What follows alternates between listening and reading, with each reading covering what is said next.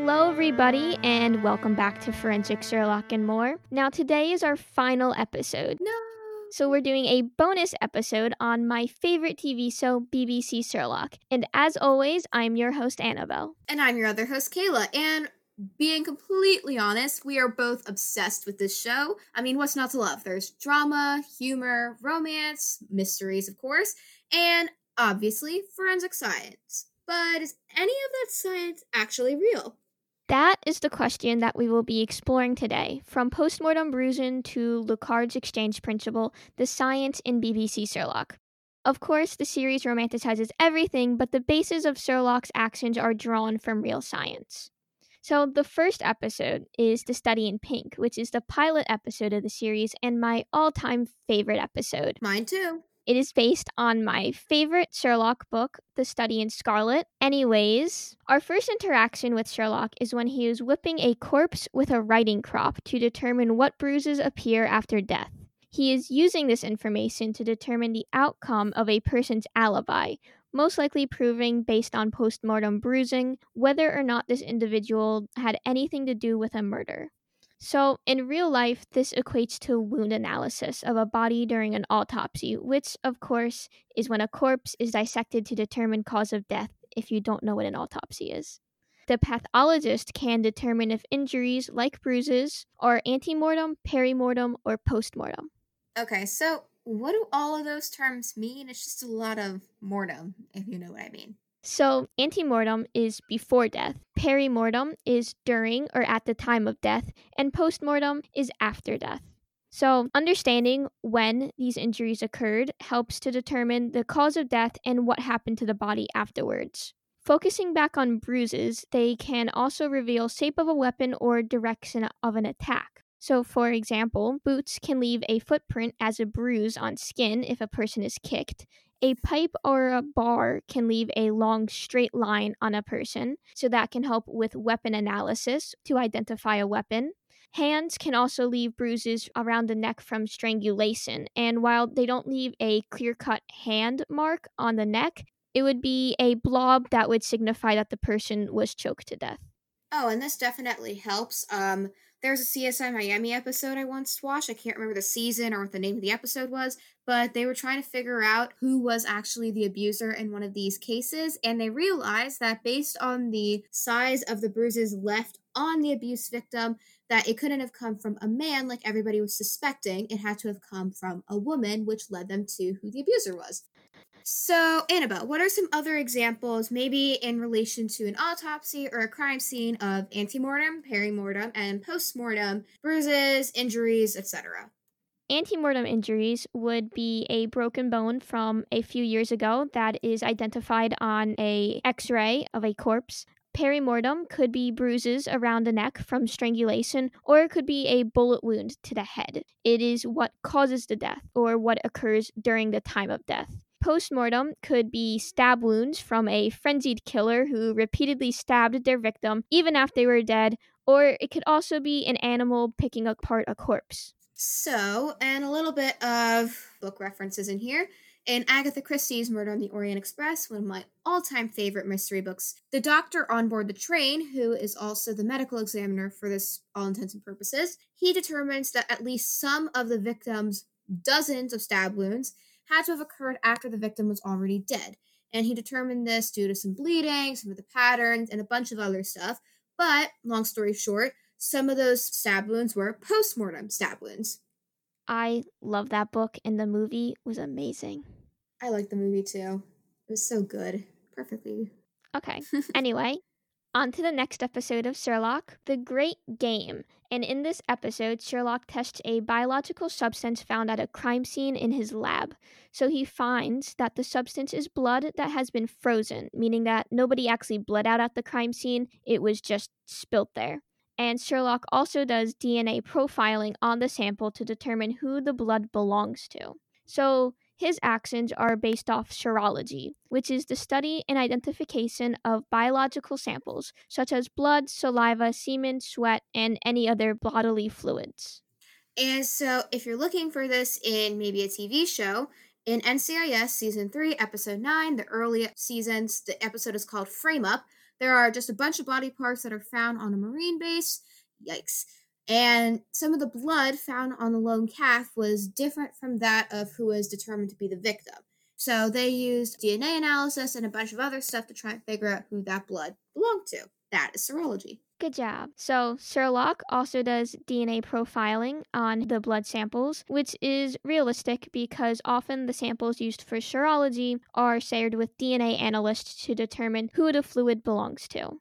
And current forensic scientists use similar laboratory equipment as seen in Sherlock, just with a lot less drama and way more PPE. Yeah, that's what I've noticed with Sherlock. He just does not care for both the book version and the real, like the BBC version. Yeah, they just don't care for PPE. Yeah, the most I've seen him wear in regards to PPE is a pair of gloves. I was just about to say that. Like, he always has like a pair of gloves, but that's it. No mask, no lab coat, nothing.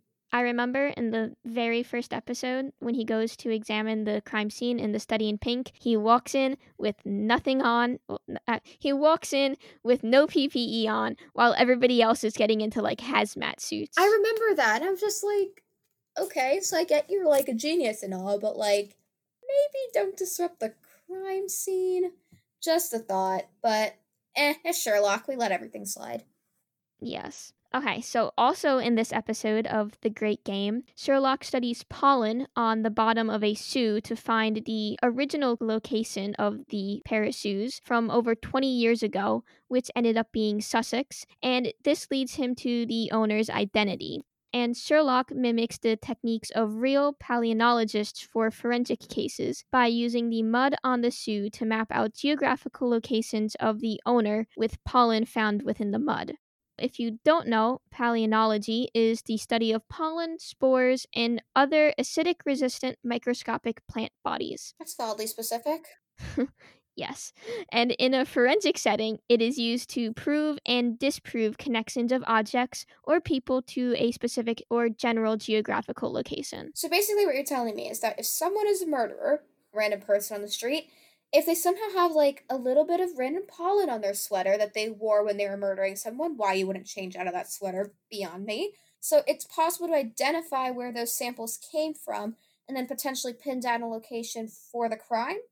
That is exactly what I'm saying. So, even tiny particles of pollen can place a murder to a specific location. But this doesn't always happen because plants can encompass many, many vast areas of land. So, though they might have pollen for a specific plant, it doesn't point them down to a specific area because that plant is everywhere. But Sherlock example is a little far-fetched, so here is an actual example of pollen used to pin a murderer to a specific location. So in 1959, a man went missing during a trip down the Danube River in Vienna, Austria. No body was found, but the case was presumed to be a homicide. And on one of the suspect's shoes was mud. And so a sample was sent to a paleontologist who determined that there was elder, willow, spruce, and a 20-million-year-old hickory pollen within the mud. And there is one specific area near the river with these combination of plants. So the suspect was so shocked that the investigators knew the exact location that he confessed and led them to where the body was. I guess you have to know when you're beaten. And you definitely know when you're beaten when investigators know exactly where the body is from some pollen. That's just such a weird combination. 20-million-year-old hickory pollen. Like, that's just so incredibly specific. I feel like there's no way that guy could have gotten away with it. I mean, especially since there's not that many 20-million-year-old hickories around, at least I think. Yeah. Maybe you should have thought that one out a little bit more. So, moving on to our next episode, now we have the Reichenbach Fall. And in this episode, Sherlock identifies the substances in the residue of a shoe print to determine where the kidnapper has been before the kidnapping. And Sherlock uses his knowledge of Locard's exchange principle to understand that the kidnapper left behind traces of his previous locations in his shoe print, which helps track him down. And Locard's exchange principle states that when two objects touch, there is a transfer of material. So, as an example, if someone cuts their hand on some broken glass, like there's shards of glass that are embedded in the cut, and then there's also blood from that person left behind in the larger pieces of glass. Is that Locard's exchange principle? Yes, this knowledge is readily used by forensic scientists to connect a person to a crime scene because the individual will always leave something behind and they will always take something with them, whether that's fingerprints, pollen, fibers, bodily fluids, DNA. DNA, other microscopic organisms. It could be anything. So, both parts, either what's left behind, like a fingerprint, or what's taken, such as fibers from the victim, can be used as evidence in a case. So, basically, another example of this principle is when a victim tries to maybe defend themselves, and especially on crime shows, investigators will probably test for DNA or other substances under the victim's fingernails if there is evidence of a struggle. And so their attacker's DNA is left behind under the fingernails or maybe on the wounds, and the victim's DNA is also left in any wounds the attacker may have sustained in the struggle. Both can be tested as evidence. Yes, that is a perfect example, and that would be used in a lot of court cases as well. And fun fact, this principle was created by Dr. Edmond Locard, and he was known as the Sherlock Holmes of France. Of course, France would have their own Sherlock Holmes. I wonder who the US Sherlock Holmes is. Do we have one? No?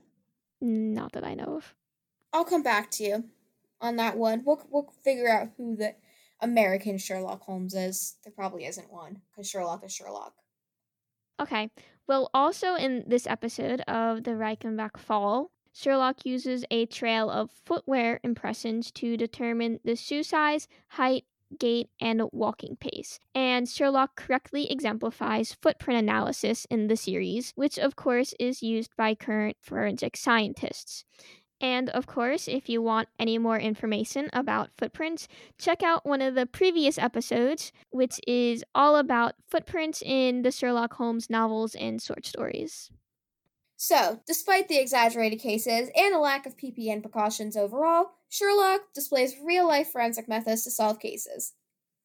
Definitely. I love this show, and it has only spurred my interest in forensic science because I just love researching whether the facts that are portrayed in the series are right or wrong. For example, the footprints from Reichenbach Fall were made visible with black lights and linseed oil, but that would have not worked in real life since dried linseed oil is barely visible under UV light. See, that's what's so much fun. We get to be like the continuity and fact checkers. That does it for us today. Thank you for joining us on Forensic Sherlock and More. Bye! Goodbye, and thank you for listening.